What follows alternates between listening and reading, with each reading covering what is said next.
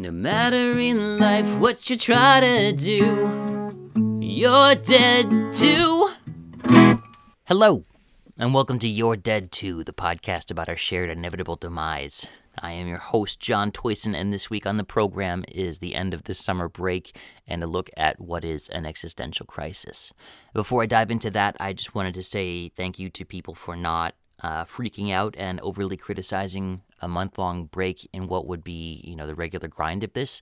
And it's been really helpful for me to kind of go back to the drawing board and take a look with fresh eyes at what I'm doing and how I'm doing it. And I'm looking forward to really getting back on the grind of what the podcast had started out as and what I was focusing on and what it was evolving into. These are all things that are in play for me while I figure all of this out. So thank you for the patience and the lack of negative feedback. That was really refreshing. Before I jump into the joy of examining an existential crisis, I just want to say thank you for listening. And as always, I appreciate it. If you or anyone you know has any questions, comments, concerns, please let me know by sending an email to yourdead2@gmail.com or by finding me on Twitter or Instagram at yourdead2, YOUREDEADTOO. Would love to hear from you.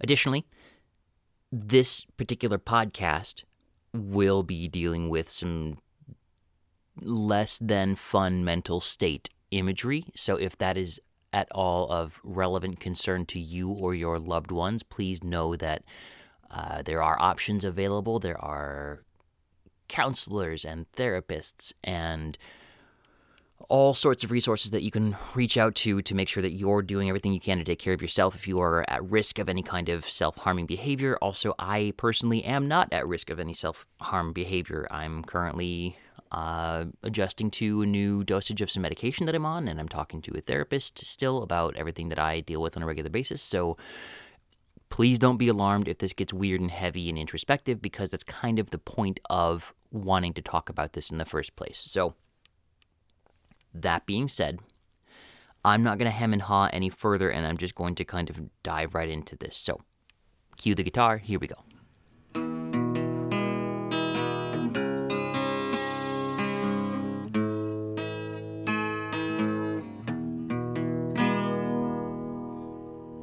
So, what is an existential crisis? Using basic dictionary terms to help everybody get on the same page, because frankly, just because you're listening to this podcast doesn't mean that you have the same psychological hangups that I do. An existential crisis is a moment at which an individual questions if their life has meaning, purpose, or value, and it's commonly, but not necessarily, tied to depression or negative speculation on purpose in life. The issue of meaning and purpose of human existence is really the driving focus of the philosophical tradition of existentialism. And I can sense that I've already lost a lot of people just by like, oh God, philosophy, here we go. No, this is what I studied in college. This was my jam. Unfortunately, it's not as one-to-one relatable for the workforce. If anything, it was a really discordant mismatch for what I was doing in the world of banking. It was a real value mismatch because I was thinking about all this heavy, weird shit all day, and frankly, it didn't matter when it came to analysis statements or XAA data or looking at God, I'm so done with it. I was getting too navel-gazy. I was worrying too much about what all this stuff means, all the grand questions, when it was just like, yeah, man, eyes down, work on your own paper. Just as previous guest Austin said, it's above your pay grade. Don't worry about it. But this issue for me has been present, I think, in most of my life. As far back as I can recall, I have been finding in talking to my own therapist, I recently asked what my deal was. Basically, if you look at the idea of just step back, I'm not looking for a diagnosis. What is the therapist observing for me as, what's going on here? And the feedback that I got was that I'm hyper aware, that there is what I've interpreted as a neurosis is more of a just hyper awareness of self and surrounding and context for what I'm doing. And as I'm getting out of the rigid office world, I'm feeling that numb limb come back to life. I'm feeling the pins and needles of this kind of sense of self that I was stifling for a long time very intentionally coming back to life, and it's causing some anxiety and change because that's kind of inevitable and natural of what happens when there's kind of a major shift. But not to belabor that point, an existential crisis. Back to it. What are we? An existential crisis can be misdiagnosed if you're looking for a diagnosis, but it's often combined with or kind of lumped together with or seen as adjacent to depressive orders, depersonalization, incidents of borderline personality, obsessive-compulsive disorder. Interesting looking here at some symptoms and related factors. Psychedelic drug trip, that's definitely kind of the stereotypical pop culture joke that you'll see that somebody takes a hallucinogen and freaks out and loses all sense of self. And that can happen, but that's not necessarily the most common way to experience this. There's also just dissatisfaction with one's life or the sense of being alone and isolated in the world, uncertainty about old age or the afterlife, fear of death or its inevitability, searching for the meaning of life, or really realizing that the universe is a more complex, mysterious, strange place, that just the scale of it doesn't work for humanity. That we are mold in a much larger world. So why am I talking about this? For me, this is something that never goes away. I'm always aware of it, and it's not difficult to manage in that it's this gnawing sense of like, oh shit, you've got to just keep the ghosts at bay, keep the demons in check for the evening. It's this question that can't really ever necessarily have an answer, or I think if I cling to an answer too easily, I feel like the point of it is the question. So why am I talking about this?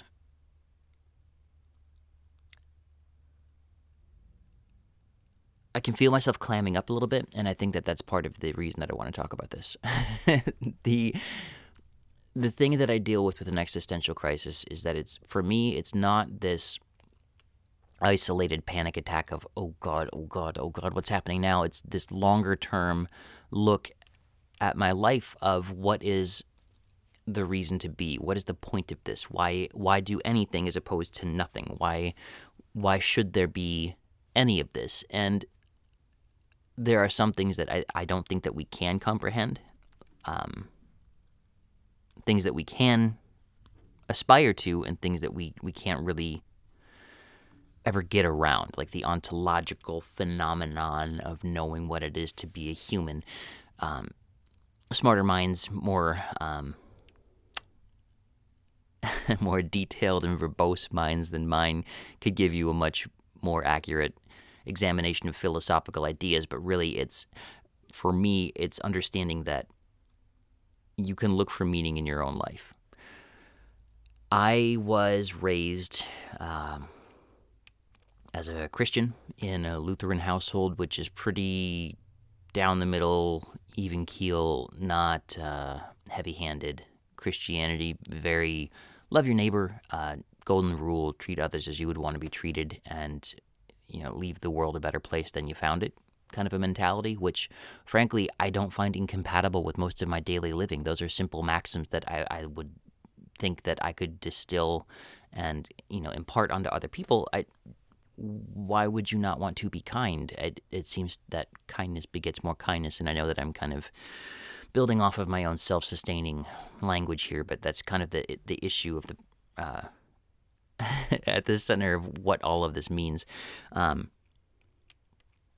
To kind of open that up and share a little more, what I love about philosophy is how difficult and problematic it can be and how semantical it can be. It's tautology. It's words using words to describe other words. It's so meta-contextual, and that's just so fun for me to kind of like look at a thing and see how it operates and take a step back and like look at how that operates within that system, and then step back further and how does it, going macro, just out, how does this work, and then going in as far as you can. I love that kind of to paint a point of what I'm talking about. I was reading a book this morning that two characters were having a conversation about things and stuff that they own and redoing their condo, and they were talking about the inevitability of, if you have a place to put things, you will find things to put in that place. And I love the idea of, they were on one hand just talking about having a junk drawer, which, yeah, I grew up with them and I have them now, and it's kind of very much I understood a junk drawer to just have stuff kind of land there. But then one of the characters was saying, right, but you only have that stuff because you have the junk drawer. It's only existing there because you're choosing to have that there as a vessel for it. And so that idea of the characters were having the surface level conversation. The author was, I believe, trying to impart something deeper about what that says about how we afford humanity in our existence, because the characters were talking about having a child and how that was relating to the necessary existence that they were living. So just the idea of, metaphor, allegory, symbolism, how that manifests itself. I just find this stuff endlessly fascinating. I have to really watch myself while recording this episode today, because while it's supposed to just be kind of a not casual, but just less formal analysis of what an existential crisis is, I can just talk about this stuff until the cows come home. It really is just so enticing for me. So, like I was saying, with an existential crisis, it's, for me, something that is not this panic attack, isolated, white-hot moment necessarily. I've certainly felt those, the kick of the chair going out beneath you, to use the language from the movie Inception, where you just have that moment of, oh my God, this is finite, and what does that mean? I've felt that, I've had those moments of kind of eternity yawning beneath you, and you feel like there's something that you have to grasp about this, but there's the way to deal with that, though.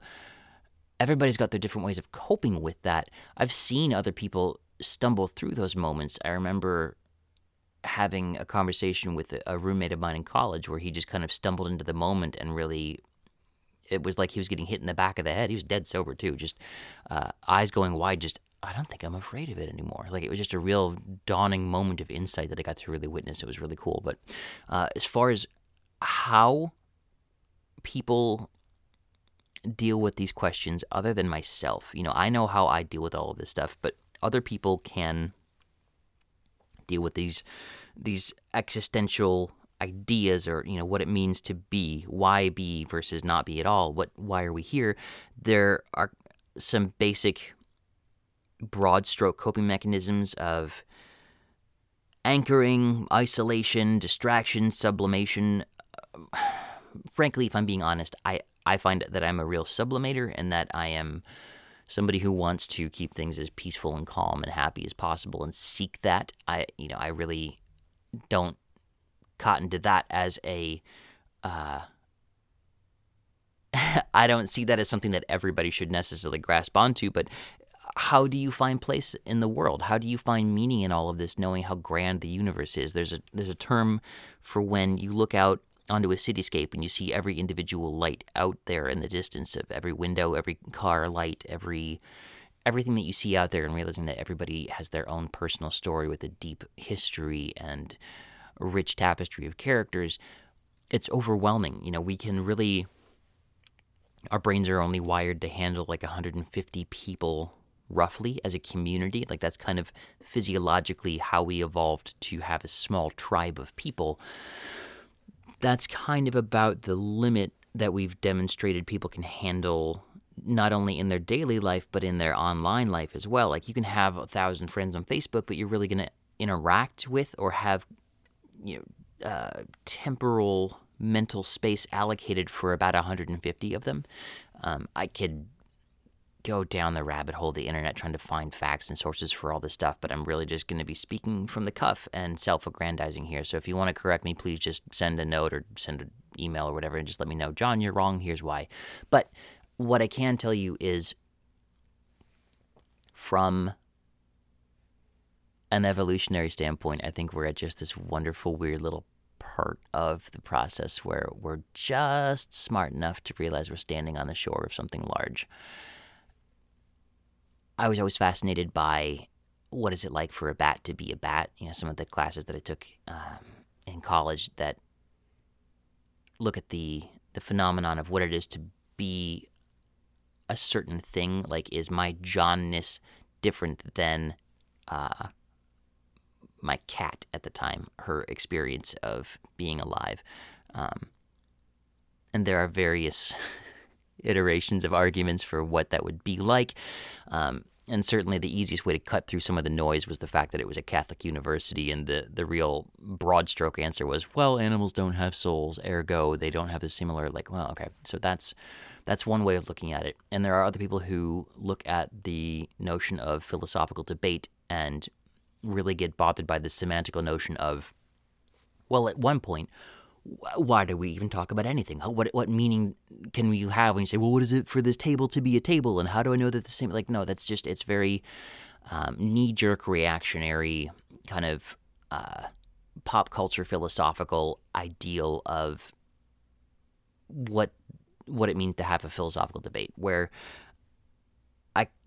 I just kind of like the milieu of it. I like being in the aquarium of, this is where all these weird ideas come from, and it's not just our ability as people, but almost an obligation of, if we can think all of these weird thoughts and if we can look at these perspectives, why not just open it up? Why not turn these rocks over and see what's under every single one of them? Because frankly, you can. Why would you not find that fascinating? But again, this speaks to my own bias about all of this. I don't think there's something inherently beneficial about having an existential crisis. If anything, I think experiencing them is overall detrimental to health or well-being, in that I think it can form scar tissue mentally. But it can lead to profound self-examination. It can really help people understand what it is that they're dealing with and how they're seeing the world. But it's so crazy for me to talk with people about these ideas of, what is my purpose? What do I do? How do I find meaning in life? And then to kind of get to that point of a conversation with people and kind of brush up against the idea and say, is that anything that ever really, does that ever strike you, or does that give you pause at all? And to find people that just say, no, never really bothers me. Like that confidence of self is so strangely alluring to me that I'm so self-questioning that I don't know what that would be like to have that amount of, not self-confidence, but surety of self or place in the world. I have talked to guests on this podcast who have very deep-rooted beliefs that really ground them and help give them a sense of, oh, this is how I see the world, and this is my place in it, and this is my role within it. And I don't look down on that. If anything, I'm envious of that, because it offers such a concrete foundation for how to see the world. But I suppose the trade-off then is that you risk having that foundation shattered. But I suppose if you don't want to ever risk anything, that's not really much of a life worth leading, right? That a life unexamined is one that is not worth living. I believe in the value of that statement. When I look at these issues, when I look at these things, existentialism, the dark night of the soul, kind of, not nihilism. I think that there's so much that can be dug into that Man, I'm losing the narrative on this. This is the trouble when I don't have somebody to bounce the ideas off of. When it comes down to self-determination and finding value in things, I personally find that if there's a potential for meaning that's in a way just as good as having an actual meaning, like the notion that one could dig into this at all to find some kind of deeper examination, that for me is enough to warrant digging further. Like, let me put it this way. I truly believe that variety is the spice of life. That you hear people talk about an afterlife, for example, and they want it to be this positive, pleasant thing for eternity, and for me that sounds like it would quickly become boring. I think novelty is a key component in development of humanity, and, on the personal and cultural scale, that I don't think monotony breeds...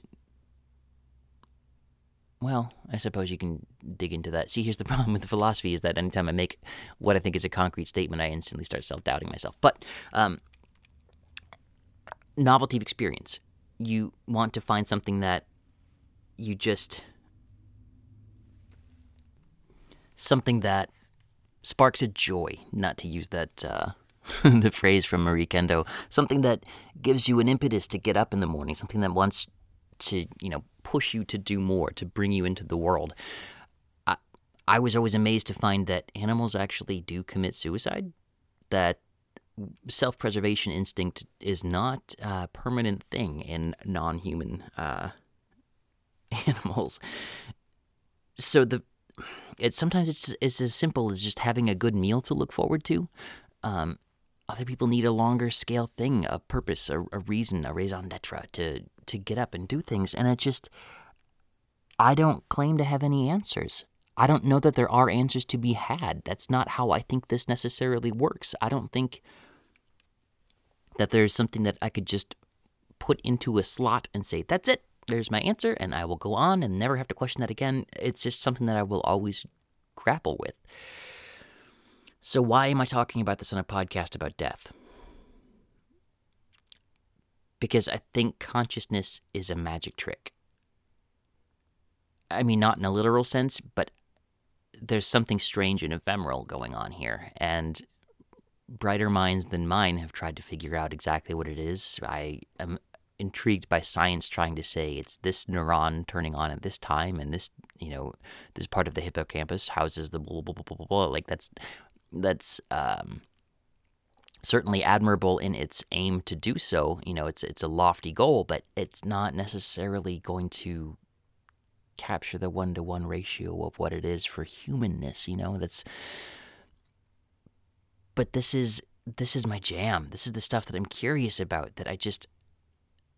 It's like being at a party in a very peculiar club and nobody's talking about the weirdness of the club. Like, you're all in the same room just kind of having a cocktail party, and you look around and say, is nobody going to talk about the weird decorations on the walls here, or the fact that we're all in a weird building? Like, some people just function better with the blinders on, and I can certainly identify with that. I mean, that's, for me, what medication is basically putting calipers on an emotional spectrum of, like, look, don't freak out too much either direction. Just try to stay right in the middle and function. But as I get comfortable with that, I can look at this same issue then with different perspective. So I guess I don't really know what I wanted to share about existential crises when talking about this, except I've dealt with them like forever. It never goes away, and most days it's okay, and some days it's not. But you find purpose wherever you can and however you can, whatever your truth is, so long as it's valid to you, I guess? I don't know. It's the ability to have drive and purpose is what gives me purpose. It's like a, not I think, therefore I am, but I don't,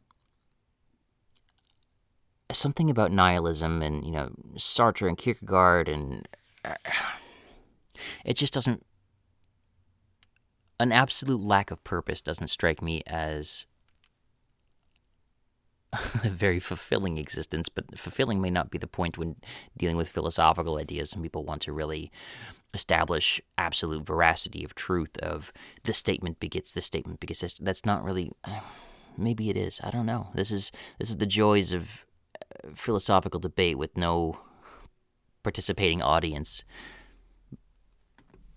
But maybe that's what makes it worthwhile, is the fact that I'm willing to just say, I don't know. Tell me more. I want to learn.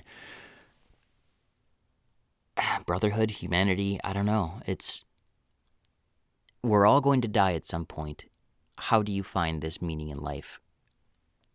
Me personally, I try to anchor myself in the moment. I try to figure out what is real around me. What can I know? Like, if I don't have these big grand answers, I at least know that I'm sitting in a comfortable chair and I have a cup of coffee and I have people that love me.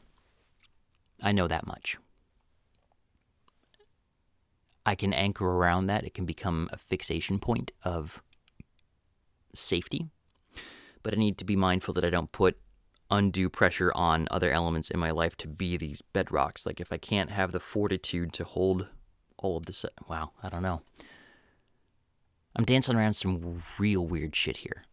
So maybe in the interest of not contaminating other people with my own hyper-awareness of multi-textual context of self and sense, how about I just put a pin in this and say, this is why I'm talking to people about this.